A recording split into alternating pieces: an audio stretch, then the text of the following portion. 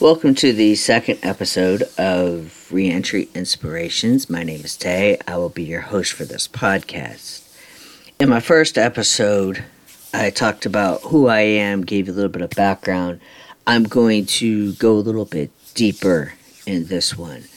This is multifaceted because my original podcast was kind of the beginner and to ease you into who I am. This one is a little bit closer to home and the true reason why this fire in my belly has been sparked. So I'm going to talk about the pardon process here in PA to start this one off. When you go for a pardon, which in case people do not understand, it's a pardon, not an expungement.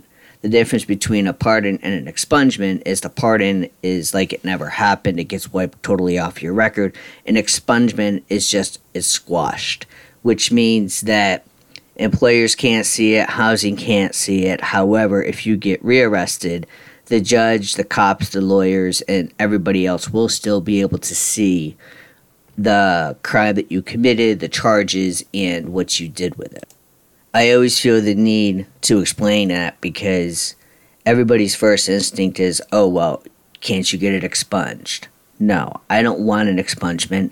And technically, anybody who believes like expungements are good, but I'm not a full expunged person. I would rather have a pardon, which means that my record's wiped clean. It never happened. I don't have to worry about it ever coming back and biting me in the ass again. Not that I plan on committing future crimes, by the way.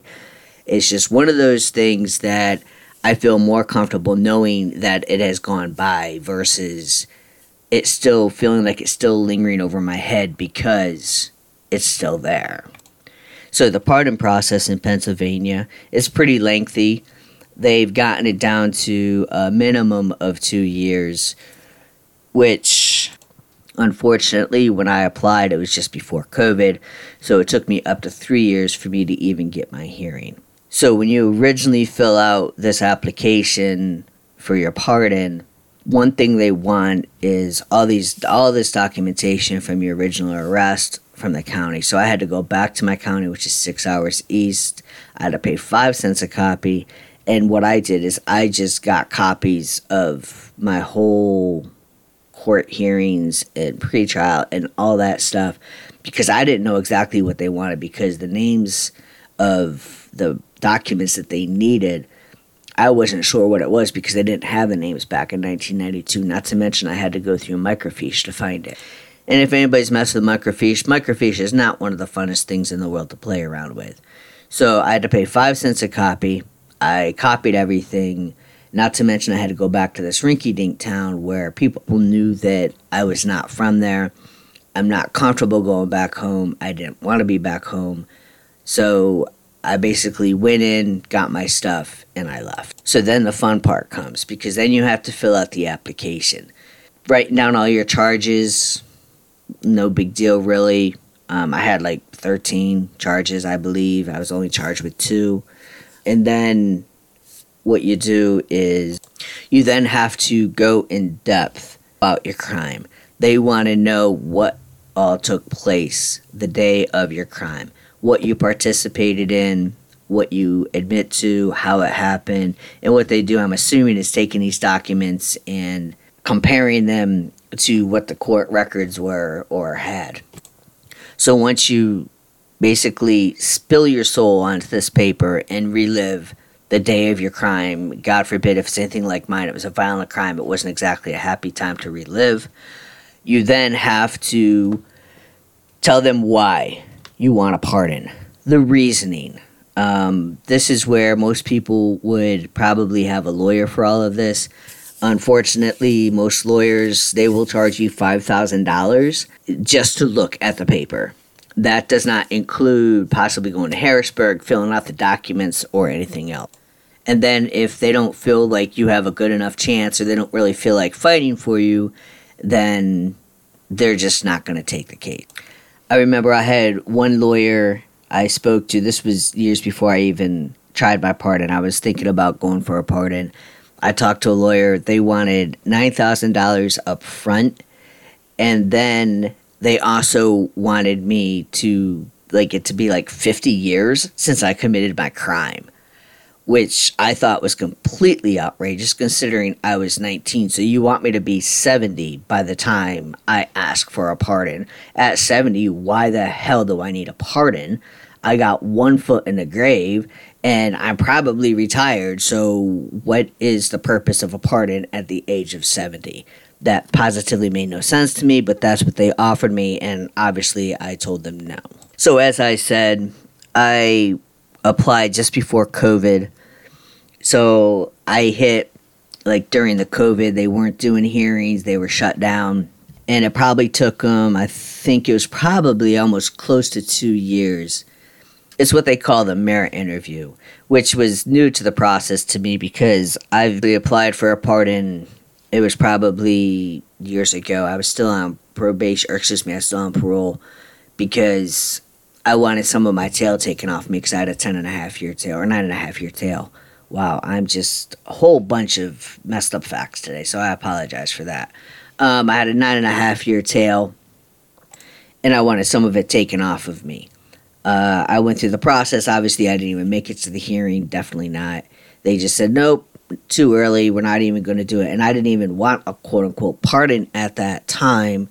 I was asking for a commutation, which was commuting some of my sentence, which means just taking some of my tail off.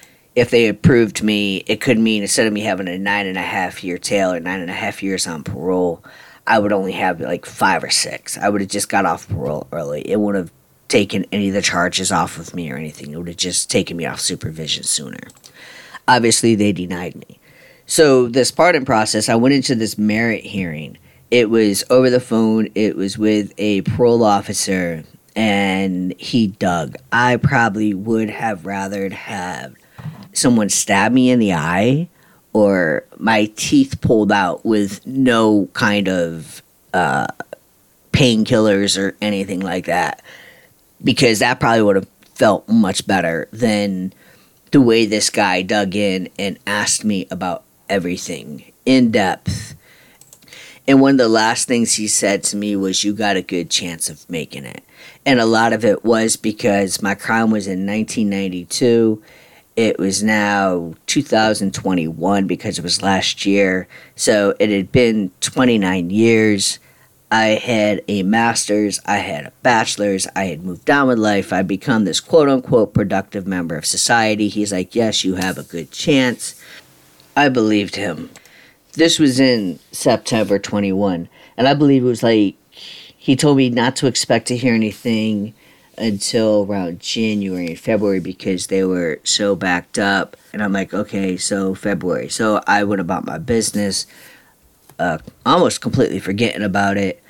And then I got the notification, hey, it was actually like the end of February, I got the notification that my hearing, my board hearing, I'd go in front of the board, which is a panel of 5 people. I don't know everybody's name, but I do know that Shapiro was there and Fetterman was there, and then I had a psychologist and a criminal justice specialist and a victim's advocate is basically, I don't know everybody's name, but I do know Shapiro was there and I know Fetterman was there. And for those of you who are not in Pennsylvania, Fetterman is currently our lieutenant governor and Shapiro is currently our attorney general. And I bring this up specifically because this is going to be very important information later on in the podcast.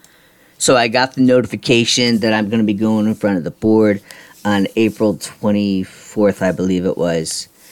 So I had to log into Zoom at 9 a.m.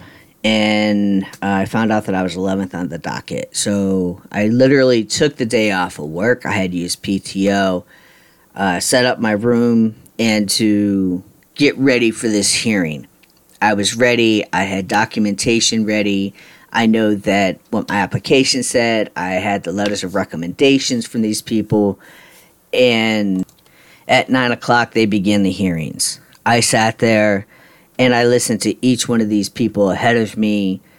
Some of them, I have no idea why they were there. Some of them just committed crimes like 2 or 3 months ago, but they wanted past crimes dissolved, which I found hilarious. So as I'm sitting there, I'm listening, and each of these people probably got 5, 10, sometimes 15 minutes. And I didn't hear of any violence, like violent offenders. Most of them were petty crimes, drug dealers, things of that nature, like, thievery, breaking into places, but there wasn't any violent offenders that came before me. So when my time came, I was 11th. This is probably where you're going to hear the irritation really hit my voice, because the first thing they asked me was, what have you done to deal with your anger? So let me give you a little backstory about me and my anger.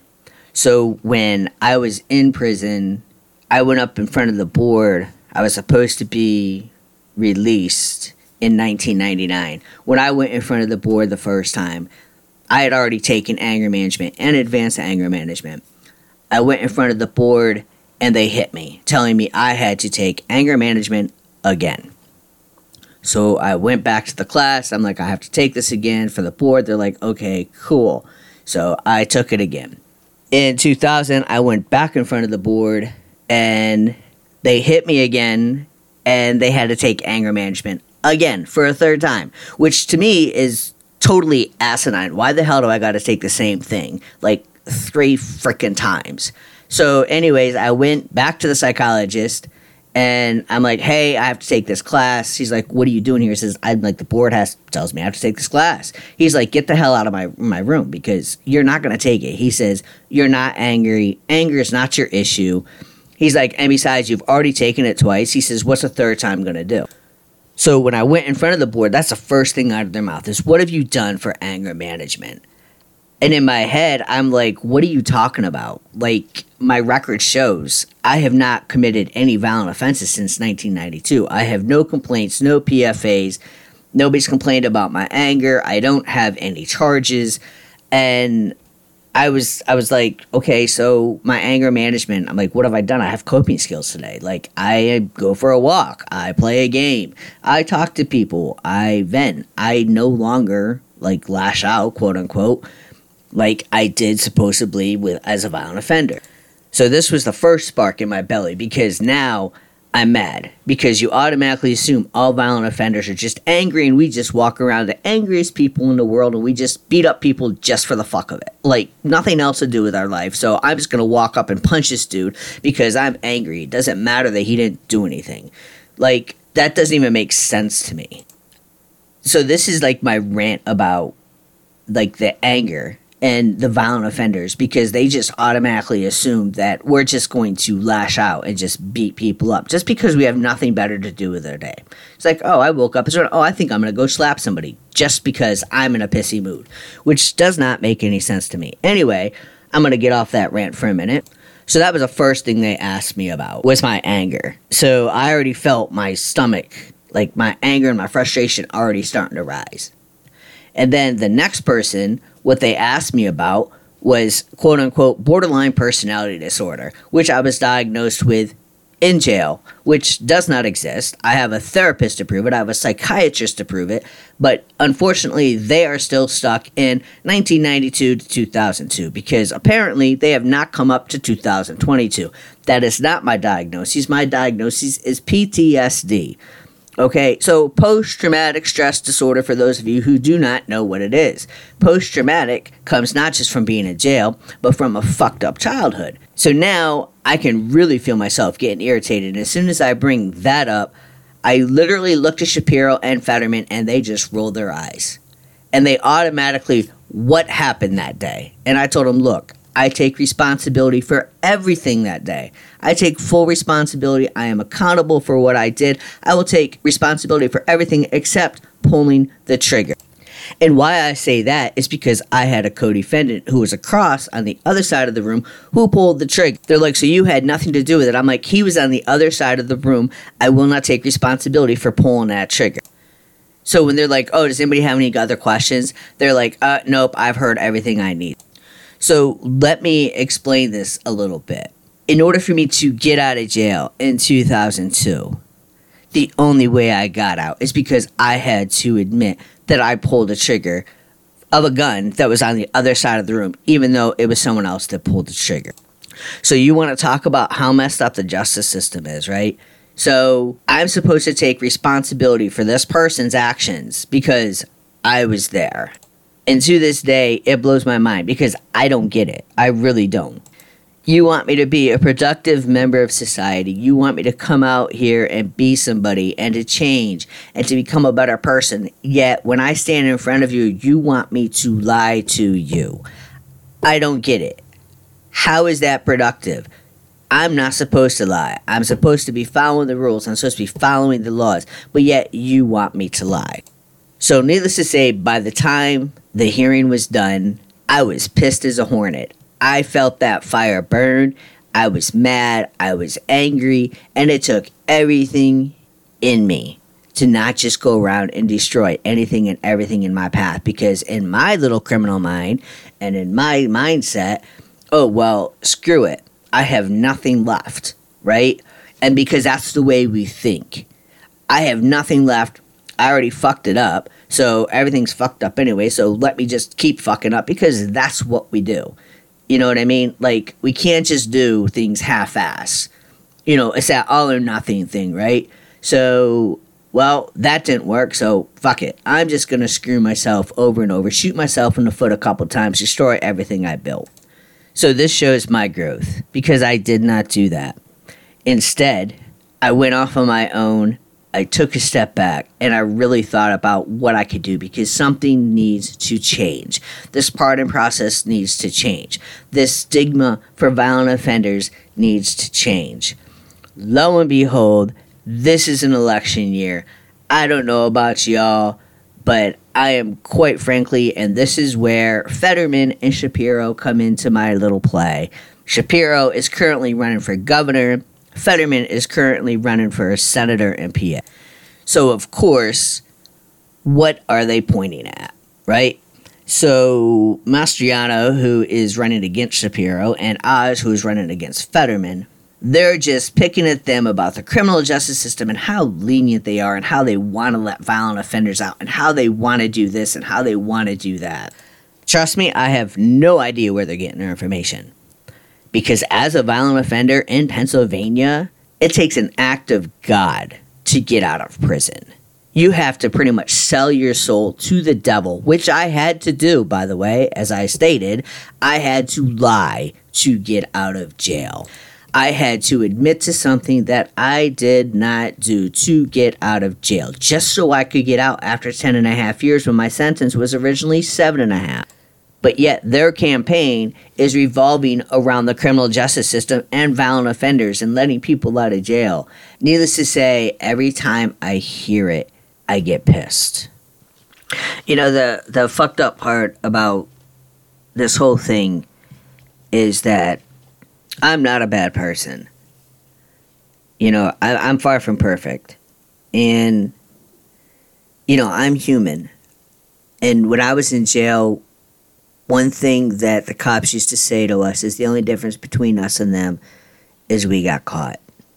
And, you know, I don't in any way, shape, or form justify my actions. I'm not trying to condone what I did. I'm not saying it's right. I mean, everybody has what they deem justified anger. I was wrong on every level. Unfortunately, at the age of 19, I was put in a position I didn't know what else to do. And this is what happens when you're young and you were never given coping skills or you were raised in a fucked up environment. Like, you only know what you know, and if you don't know it, you don't know it. And unfortunately, I'm one of those that I felt like a trapped rat. And it is one of my triggers. I don't like feeling trapped. Like, I don't have a choice. Like, there's no way out of anything. You know, I always tell people that even a dog will bite you if you kick him enough. You know, and anything that's cornered is going to fight to get out. And at that point in time in my life, I felt cornered. I was riddled with drugs, alcohol. I was making piss poor decisions.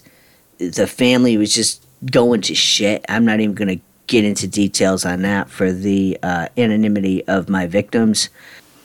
But I think the biggest thing about all of this is I told you that the Shapiro and Fetterman thing were important. The Pardon thing was important because the political climate. So I'm not a political person in any way, shape, or form. I don't do politics, never did politics, and I'm doing them even less as I grow older because it seems like no matter who's in office, they talk a good game. They very rarely follow through. I mean, for example, Biden wanted to, get rid of some of the debt, but they had to force him because that's what he chose to do, or that's what he said he was going to do in his election, and they literally forced his hand.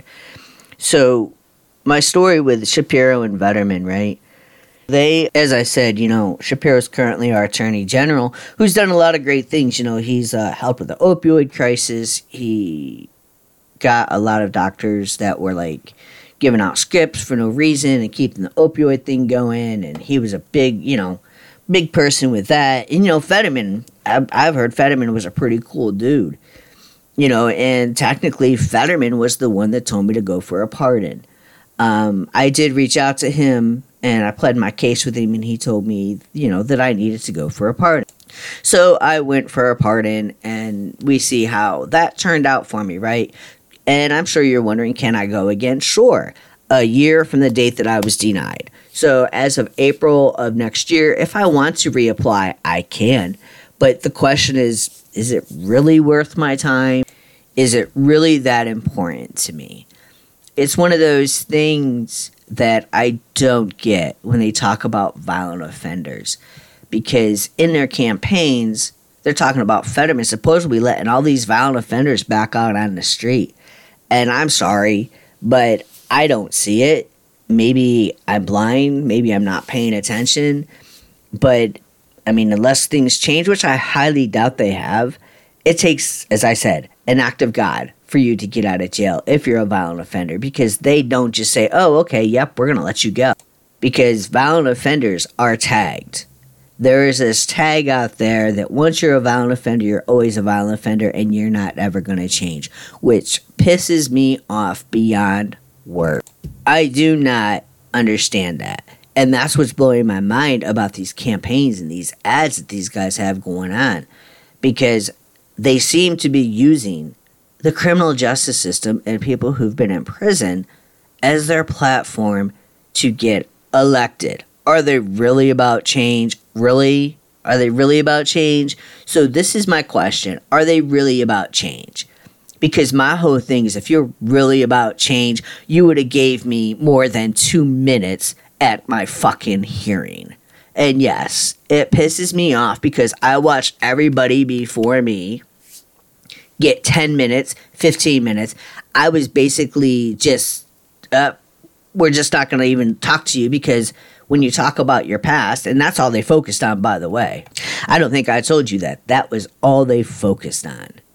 They wanted to know if I had anger management. They wanted to know if I was on medication for my borderline personality disorder, which, by the way, does not exist. And they wanted to know what? They wanted to know what happened that day. And I'm going to pause for a minute, and I'm going to let you think about that. So, what happened that day? In accordance to who? You, who were not there, by the way. The court documents that were completely bullshit, or according to me, the person that was there. They didn't want to hear what I had to say. They didn't care what I had to say. And what's worse, they did not give a fuck that I have an education, including a master's. They didn't care that I went to school for a bachelor's. I have a master's. I've been working in the drug and alcohol field for the last 7 years. I've been a CRS. I've helped people. I've worked with DUI. I work with drug court. I work with the probation office. I work with the feds. And they just did not give a fuck about where I was at today. Now I'm going to let you think about that for a minute. As a violent offender, how can you not look at where people are at today? As anybody who's been in jail, And this is the problem right now, is that they don't see us for who we are today. They are so focused on what we did 5, 10, 15, 20, hell, 30 years ago. Like when I was 19. Are you serious right now? I'm fucking 50 years old. Do you really think that I'm going to be the same person I was at 19? And this is what really gets me about this whole situation, right? So they don't care what I did. And now, what does that remind you of? I will tell you, in case you haven't figured it out, it's like trying to get out of jail. Remember when you go into jail, they give you this little list of all this shit you got to do. Oh, you need this group and this therapy and that therapy. You need to do this. You need to complete that. You need to complete that. You need to complete that. Right? So you have this whole list of shit that you need to do in your time to, quote unquote, for the board. But the problem is half of the time when you're doing this shit, who are you doing it for? Are you doing it for you? No. You're doing it for the board because all you want to do is go home, right? So when I got out in this pardon process, one of the things that I was told is, oh, well, you need to go out and, you need to do public service and you need to volunteer and you need this many hours. I'm like, so I'm supposed to do the same thing I did in jail? Which doesn't make sense to me. Because in jail, I did the groups to get the hell out. Who the hell doesn't? Like, this is the last place I want to be. I just want to do what I got to do and get the fuck out and move on with my life. That's all I want to do. So for this pardon, I'm supposed to go out and just suddenly want to volunteer someplace to make it look good for the board. Like, I owe them something. And this is the really funny part. Like, I owe them something. Think about that for a minute. I owe them. And I don't know about you, but I remember being in prison and people telling me, no one owes you anything. If anything, you owe yourself, right? I owe it to myself to do these things. I don't owe the board nothing. I don't feel like I have to prove anything to them because I'll be damned if I'll let their decision and their opinions of me affect who I am as a person. And that is where the fire came from. Because there was something about that hearing, and it took me probably about a week.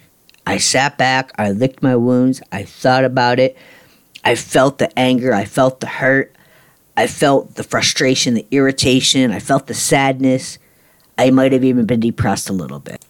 But then, something clicked in my head.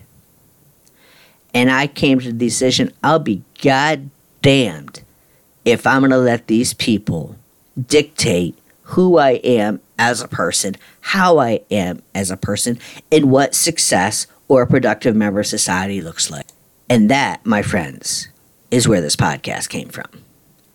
Because it doesn't matter what the board thinks of you. It doesn't matter what society thinks of you. It doesn't matter what your family thinks of you. What matters is what you think of you. Most people who've been incarcerated spent so much time proving themselves over and over again, proving ourselves that we belong, proving ourselves that we're good enough. Even as addicts and alcoholics, right? To prove ourselves. We always have to prove ourselves. Like we deserve something. Like we deserve to belong in the society. Like we deserve to be people. We deserve respect and dignity. I don't owe shit to you, right? I don't have to prove anything to you. And that, my friends, is where I'm at with all this situation, this whole situation. I don't have to prove nothing to you. I don't have to prove that I'm worthy. I don't have to prove that I belong here because I know I do. Obviously. And quite frankly, when it comes to the board, their opinion is no matter to me. It is what it is, right? But I got to the point where I'll be goddamned if I'm going to let somebody else dictate my life when I'm not even on fucking paper, right? I did my time. I went to jail. I walked my tail. I successfully completed. I don't owe them nothing. And that's what pissed me off the most, is they talked to me like I was a fucking inmate. Like I was less than them, and I was not, quote-unquote, worthy to be there because I'm a violent offender. So, when it comes to Fetterman and Shapiro, I lost all respect. I could give two fucks if they win or not because all they are is talking out their ass right now. That's no doubt in my mind. Seriously. Resentment, yeah. But I'm going to tell you what, that anger that I feel about that situation, I'm using it to fuel me. I'm using it to push me forward. And I'm using it to put out my platform and to be there for you guys.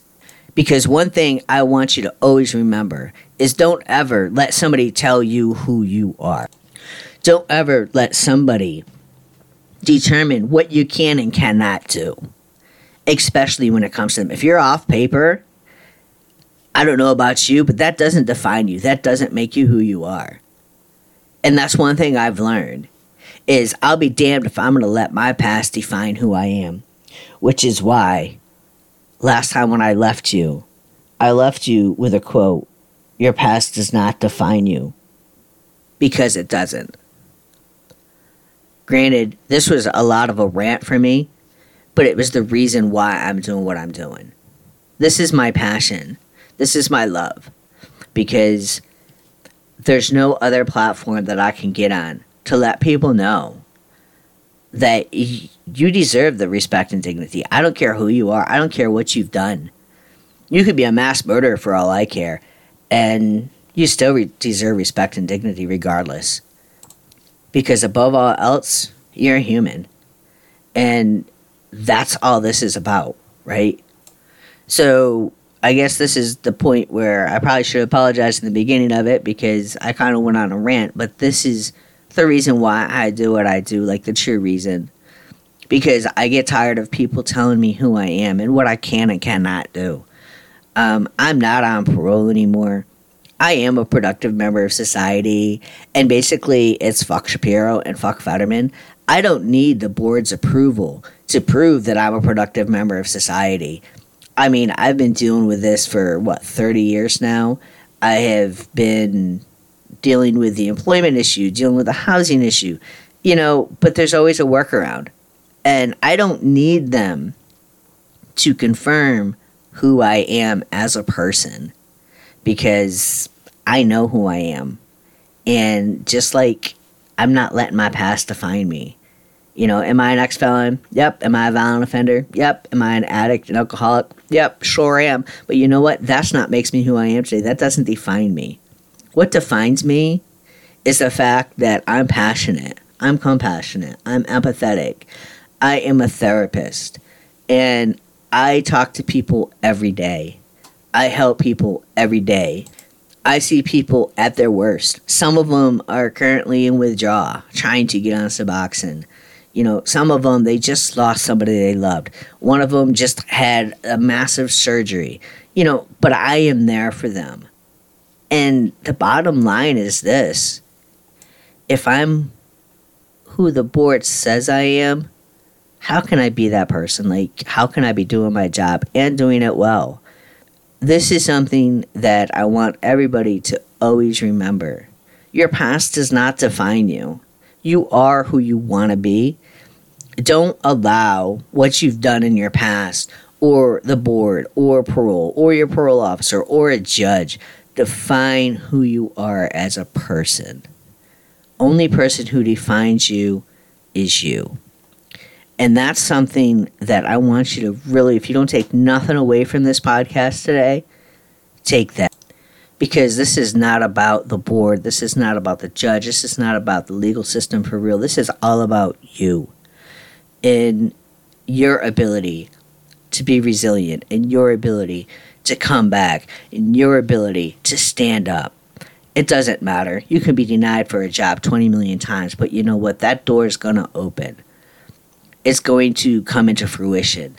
You're going to see things, but you just can't get up, right? Because every time we give up, we're letting the system win.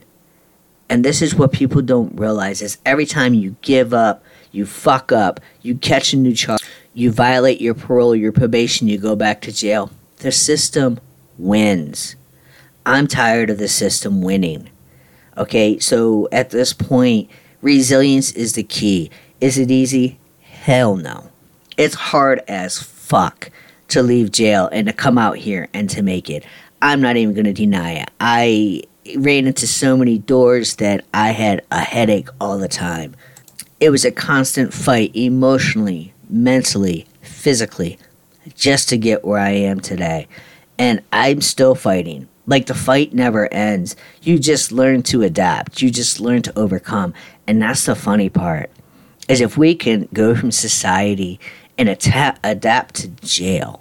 So think about it. If you're going from society and you're adapting to jail, you're adapting to the environment that's massively toxic. You're surrounded by people who are positively crazy. They've done some things that I'd rather not speak of, right? And by the way, that's not my passing judgment. I'm making statements. So when you go to jail, I don't know about you. I was 19, so I was young. I had never in my life come across anybody who'd been in jail, let alone committed a crime. And to find out I was in this place with all these people that had, committed crime. But the key was I had people there to help me. I had people to guide me. And that's something that I want to do, even if it's through a podcast. Going into jail, we were able to adapt. Why can't we adapt when we come out? If we have the resilience in jail, we need to find that same resilience out here. Positive resilience. And this is something I want you to encourage to think about until my next podcast, because I'm getting ready to wrap this one up. But I want you to remember that your past does not define you. You define you. Do not let anybody tell you you are less than. Do not let anybody make you believe you are less than. Especially whether you have a college degree or not. Nobody can take those away from you, because God knows I have the student loans to prove that I have them. Nothing can take your education away from you. Nobody can ever take anything from you, whether it's your self-esteem, self-confidence, or your belief in yourself, unless you let them. And I am encouraging you to hang on to that 110%. Hang on to who you are. Have dignity, right? Maintain that dignity. And be who you are. Don't let anybody define you. Don't be somebody just because somebody tells you this is who you are. You be who you are. That's all that's important to me. You know? So, until the next time, remember, your past does not define who you are or what you can achieve.